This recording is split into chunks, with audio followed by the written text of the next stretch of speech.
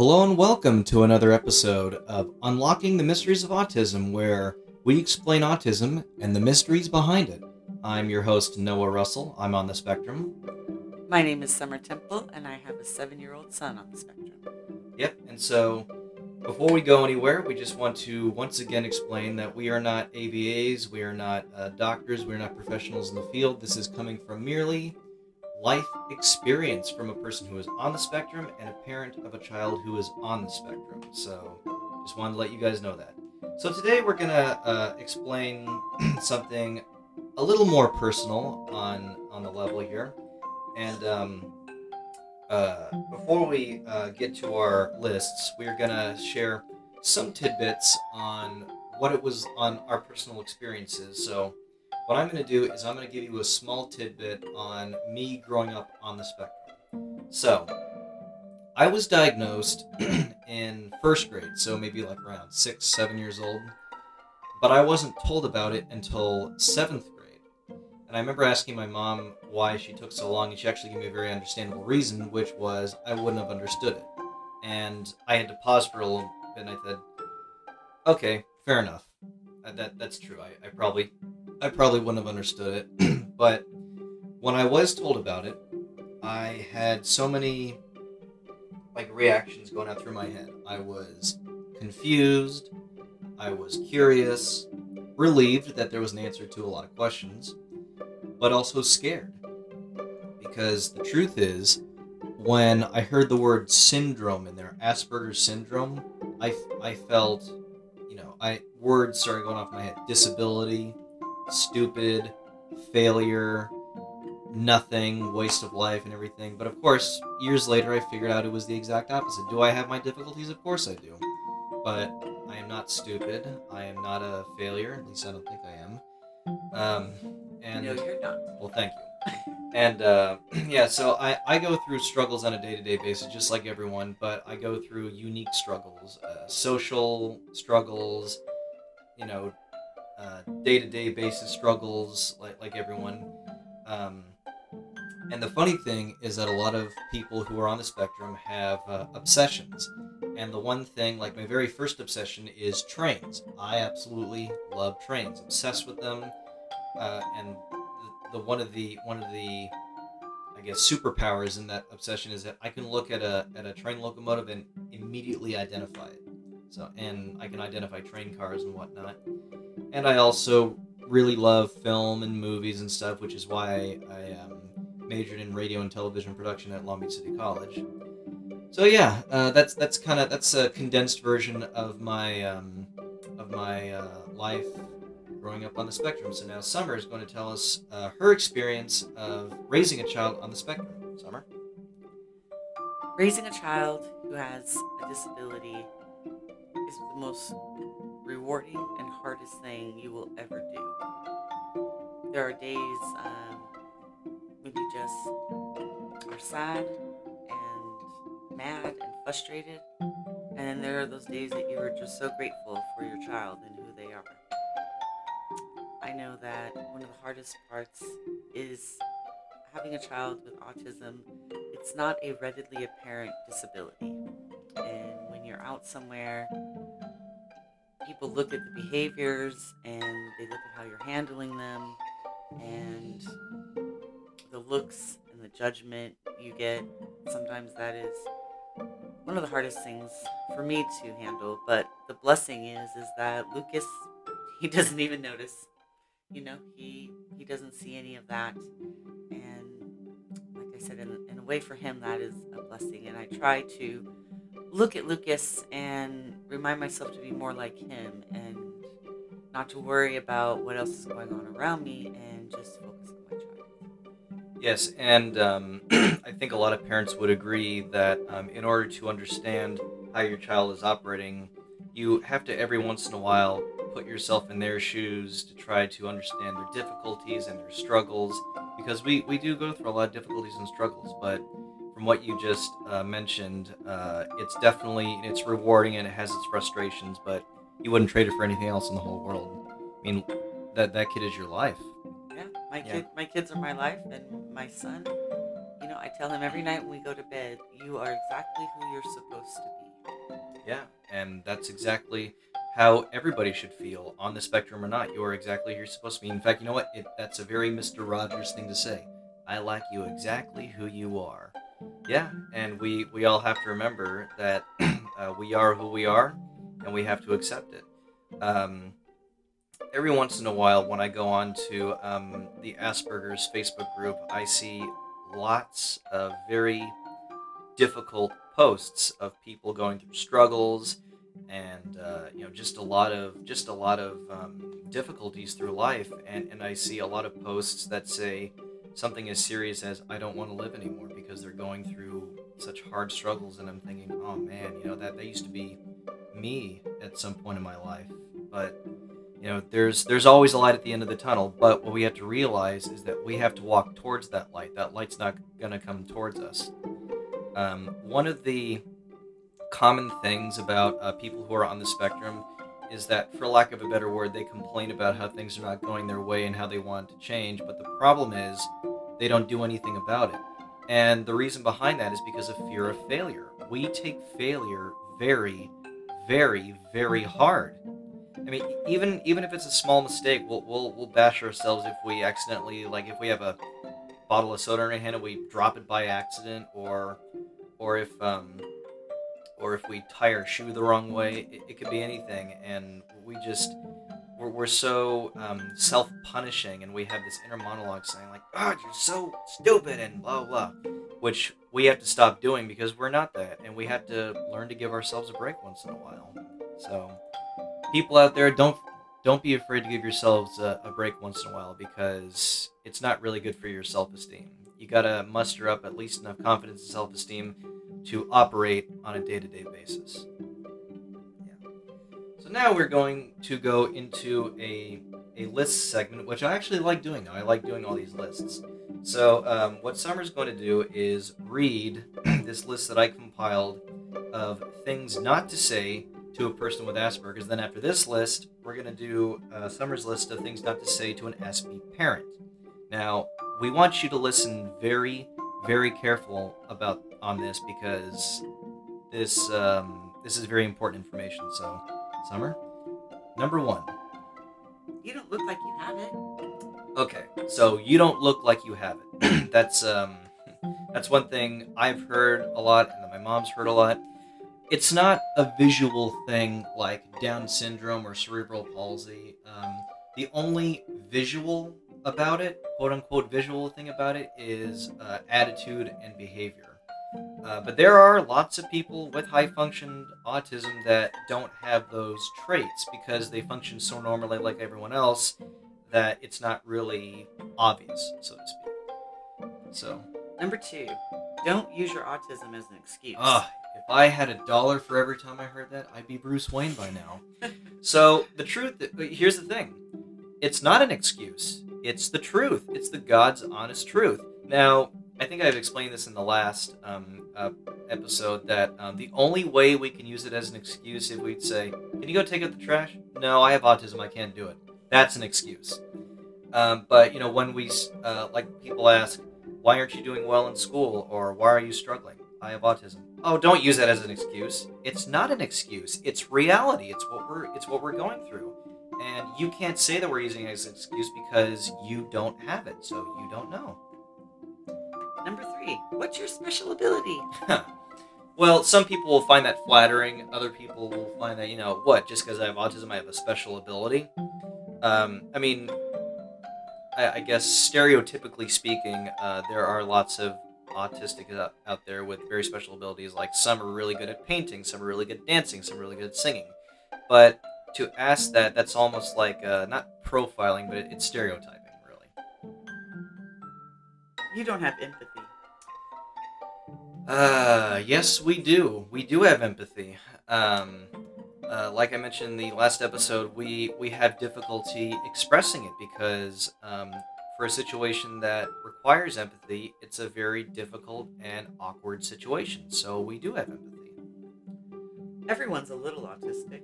That is that's completely false. Not everyone's a little autistic. I think the reason why people say that is because they want us to feel equal to neurotypicals. which, by the way, neurotypicals are people who are not on the spectrum. I always like to think of that as like a Harry Potter term because, in Harry Potter they say muggles are non-magic folk. Well, neurotypicals are the muggles to Asperger's. I would just note on that you notice that in the last couple of years they broadened the autistic spectrum to include people with like OCD Mm-hmm. and anxiety Right. and things like that. Yeah, So some of the traits are similar. it's broadening. Yeah. So go away. Yeah. Now, I mean, you shouldn't say that to anyone, period. But I heard that a lot in high school. To as something as small as just go away. To oh my God, go away. Because I'm a friendly person. I like saying hi to people, and all I would get was go away. Nobody likes you. Number 7. Oh, I'm sorry. Number 8. Yeah. You could be normal if you tried. Okay, there it is, right there. You could be normal if you tried. What is normal, ladies and gentlemen? What is normal? But seriously though, you could be normal if you tried. Right there, you are completely assuming that we are abnormal, that we're stupid, or that we have no intelligence. You could be normal if you tried. That's another, like, an extension of don't use it as an excuse. If we really tried. We are trying, but we're trying in a different way. How would you describe autism/Asperger's? Well, now the reason why that list is on there is because, that is a completely valid question, but the reason why you shouldn't ask that is it's because you're kind of bringing up a sore subject, because there's a lot of people who are very embarrassed about it and they don't want to explain it. So tread carefully is what I'm saying on that one. What is the best thing about being autistic? Well, again, that is another valid question, but you shouldn't ask that because a lot of people would say there is no good thing about being autistic. It's horrible. It's a curse. It's the worst. So you got to be careful on who you ask that. Is it a disease? No, it is not a disease in any way, shape, or form. Because back in the day, it was actually originally called Asperger's disease, ASD, Asperger's syndrome disease. And it is not a disease. And see, when you think disease, you think contagious sickness. And it is not any of those things at all. So no, it is not a disease.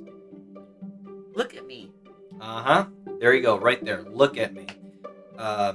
So the reason why that's in there is autistics have trouble with eye contact. It's awkward, it feels constraining, and it feels like we're in trouble. So saying "look at me," you're just wasting your breath. If you can remember all that, why can't you apply that in school? Another thing, if I had $1 for every time I heard that, well, the answer is plain and simple. My brain does not work like that. Well, make it work like that. Okay, then I'll just tell birds to swim and fish to fly. See, when you're telling an autistic person to make your brain work like that, you might as well be telling a fish to fly. So. And 14? 14, you're weird. Now, again, you shouldn't say that to anybody, but saying that to an autistic person, that right there is just hitting it below the belt. I mean, here's the thing. Bullying is wrong, period.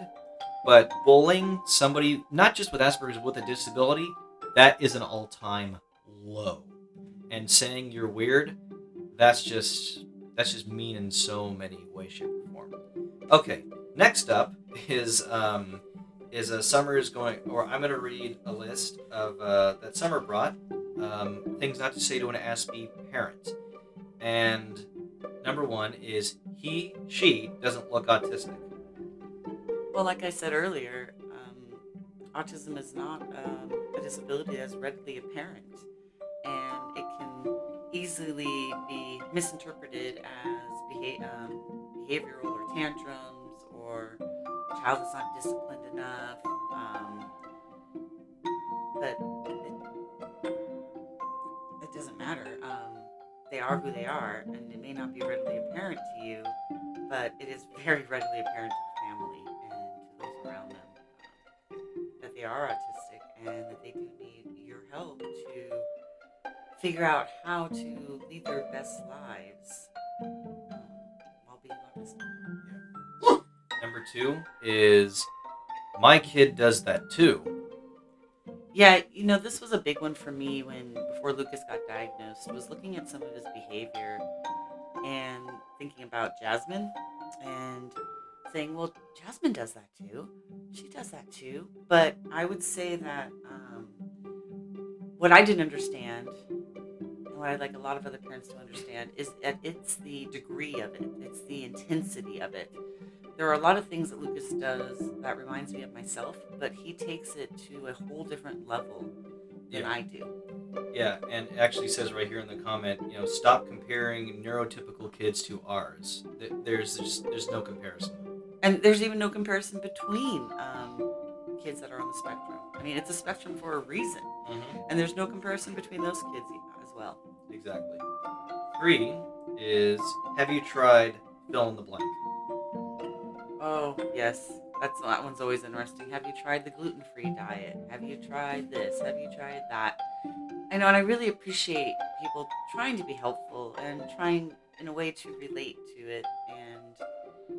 But trust me, I've done tons of research. I've looked into all those methods. I've talked to them about it with his therapist and his psychologist, and at the end of the day, it is what it is. Yeah, definitely. There's no necessarily changing it. It's helping Lucas learn to adapt and live in the world that we all live in. Yeah, and kind of an extension to that is actually one thing that my mom suggested, which, thank you, by the way. He'll grow out of it. Yeah, I know. And guys, just a quick tidbit. It's nothing to it's not a phase. It's permanent. It's something you're born with. It's permanent. It's there to stay. There's no growing out of it or anything. All right, next is, and this one is really bad. Oh, I'm so sorry. This one is so hard because you know the person is trying to sympathize with you, but on the inside you're just seething because you're thinking, why are you sorry? There's nothing to be sorry about. I mean, my child, he's alive, he's healthy, he's happy. There are a lot more things to be grateful for with him than not. And when I hear I'm sorry or I get those looks of pity from other parents, That's just unnecessary. It is, because I don't feel sorry for myself, and I certainly don't feel sorry for my son. So, while I appreciate people trying to connect and show that, it just causes more harm than good. Yeah, it does. And this one doesn't make too much sense, but God only gives you what you can handle. Oh, yeah. Once again, going back to people trying to sympathize and to connect with you, but in the end, we are all given things that we can handle, and I don't know, that's a tough one. Yeah, definitely. Now, a couple other things that I wanted to also add was that my mom mentioned was, he'll grow out of it, and the other one is, he doesn't look like he has it. Guys, I just want to make this perfectly clear. Saying things like that to a parent or someone, that's just downright insulting. And I'm sorry to say, but it also makes you sound ignorant, too. Because, don't talk about a subject that you have zero knowledge in. Don't assume, don't make assumptions, don't make statements, ask. Asking is totally fine. Now, of course, you got to be careful of what you ask, but asking is completely fine. And it's suggested, too. Ask questions. Don't ask mean questions like, oh, is he in special ed or anything like that. But, ask, if you ask how do they operate, I mean, that's fine. That's fine. You can ask how they operate. But don't say, oh, so he must be in special ed, or oh, so he must have temper tantrums, or oh, he must be a brat. No, don't do that. Yeah, and I think one other one that also sometimes I just don't understand it when people say to me, wow, you're a super mom. And it's like, well, no, I'm just a mom.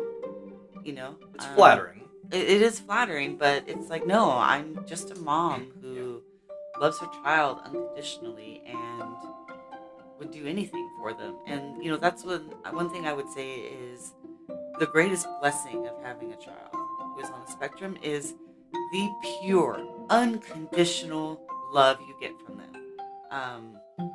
They may show it in different ways, they may say it in different ways, but at the end of the day, there's just love and acceptance, Yeah. and no judgment, no nothing.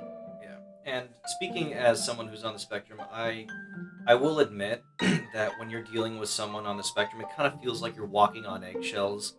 And for that, for me personally, I apologize. I know I can have a trippy trigger at times, and lots of other people can. But you know what? Here's the thing: if you want to earn our respect, talk to us, not at us, not down to us. Talk to us. Talk equally to us. Look at us. Don't look down at us. Don't talk at us. Talk to us normally. Don't talk to us like we're a fragile little kid. Don't talk to us, like we're deaf or something. We're normal people. Like in the last podcast, one of the myths that we talked about was that just because there's no eye contact doesn't mean there's any understanding. Exactly. And that's completely untrue. Yeah. Just because there's no eye contact doesn't mean that feelings aren't being heard or thoughts aren't being processed or any of that. And we need to remember, everyone has feelings, no matter if you're autistic or not. There are still feelings and emotions there that are real and a struggle every day. Right. Also, another thing I wanted to add was for the autistic folk who love to talk, there are a lot of autistic people out there who love talking. There are some people out there who do not like to talk. So when an autistic person strikes up conversation with you, it may be a subject that you have like no interest in or anything. But here's the thing: if they are doing that, just smile and wave, boys. Smile and wave. But because I think the one thing that'll make them feel really bad is when you say something like, "Oh, I don't care." Do not do that. I mean, it's rude, period.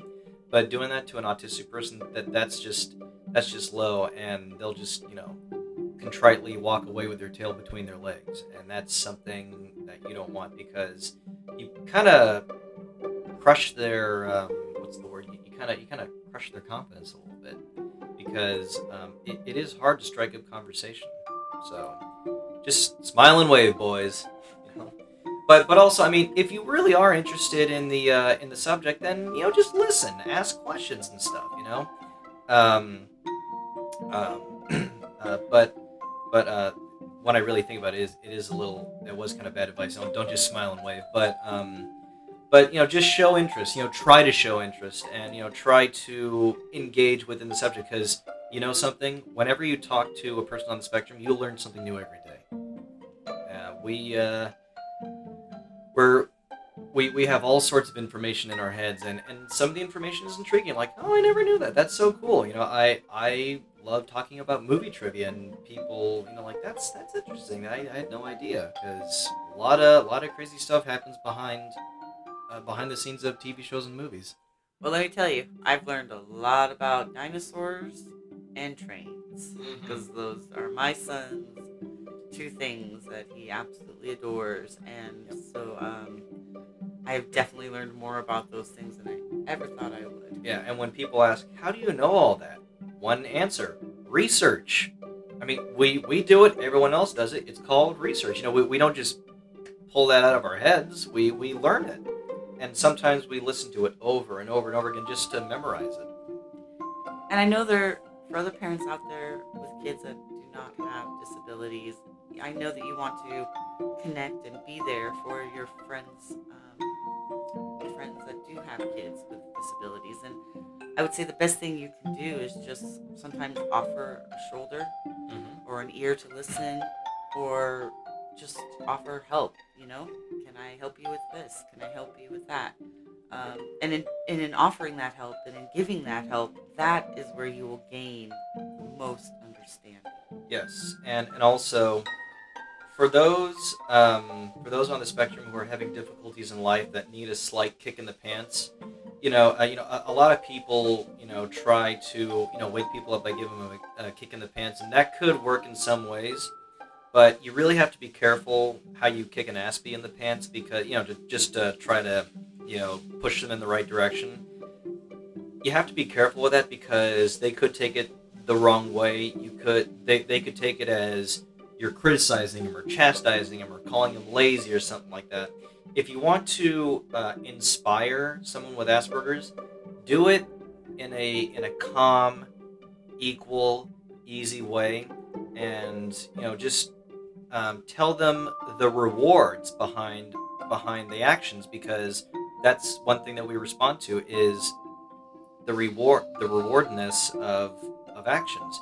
Sometimes it works, sometimes it doesn't. But don't be all drill sergeant-y or tough love on the kids. Don't coddle them either. Do not coddle them.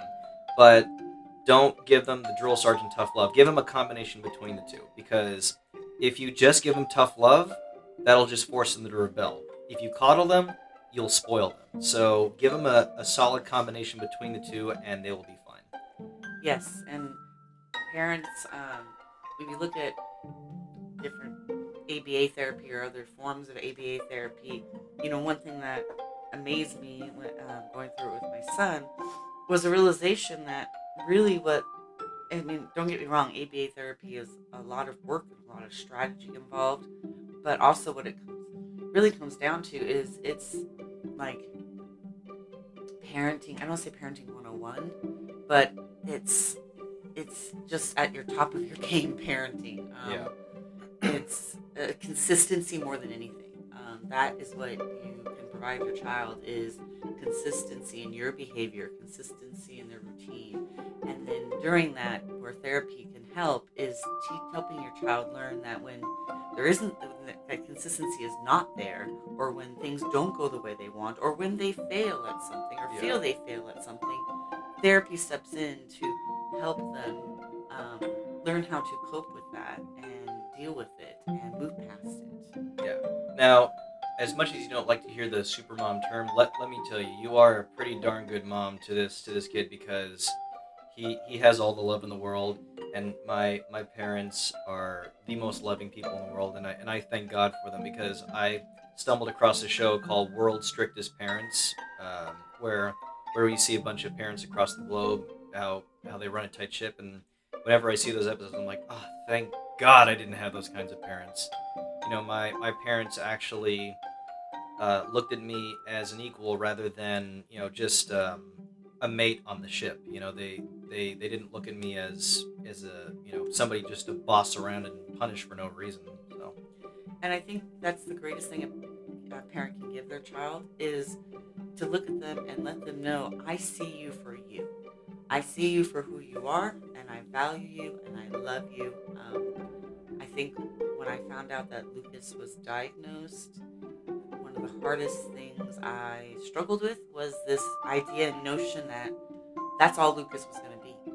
That people were just going to look at him and be like, oh, he's autistic, and just write him off. And that the smart, funny, sweet, kind little boy I know is in there would just be lost in that label of autism, being autistic. And it took me a long time to realize that that doesn't matter with everyone else, because all that matters is how I treat him, how our family treats him, and we treat him as if he's just a member of our family. Absolutely. And nothing more, nothing less. Yeah. Now, before we do wrap up, I want to quickly give a shout out to the LBCC Foundation. They have the DSPS program, the Disabled Student Services Program, and they have really, over the years, cracked down on helping out students with disabilities, whether it's autism or cerebral palsy or deaf or blind or anything of that nature. And they have lots of great accommodations. They have students that volunteer as note takers. You can take tests in alternate locations. You can choose to record the lectures and whatnot, and they have all sorts of accommodations. So for those of you who actually want to get a college education at Long Beach City College, I strongly recommend that, if you are on the spectrum, register to the Disabled Student Services. Summer here is on the board, right? Isn't that right? For LBCC Foundation. Yes, and but you are aware of the DSPS department, Yes. and you would agree that they do a really good job. Yes, and I would also note that Cal State Long Beach too has done a phenomenal job. They have a whole center for not just special needs kids, but specifically kids on the spectrum. They give them tours of the campus. They offer a support group. They teach them how to do their finances. Really, just life lessons. You know, one of the hardest things, I don't know, you can speak more of this than I, but I would imagine one of the hardest things about going to college is that for a long time you had an IEE plan, you had support, you had counselors and therapists and your parents, and then all of a sudden you turn 18 and it's like, wait, where'd you all go? Exactly. Yeah, and you know what? That's correct, because from 7th to 12th grade I had a one-on-one aide with me. She didn't do everything for me. She did a good portion of it, but the fact that, I went to college and it was all on me, I was terrified, and I thought, you know what? I'm an adult now. It's time to start doing things on my own. And that crashed and burned pretty easily because everything was on me now.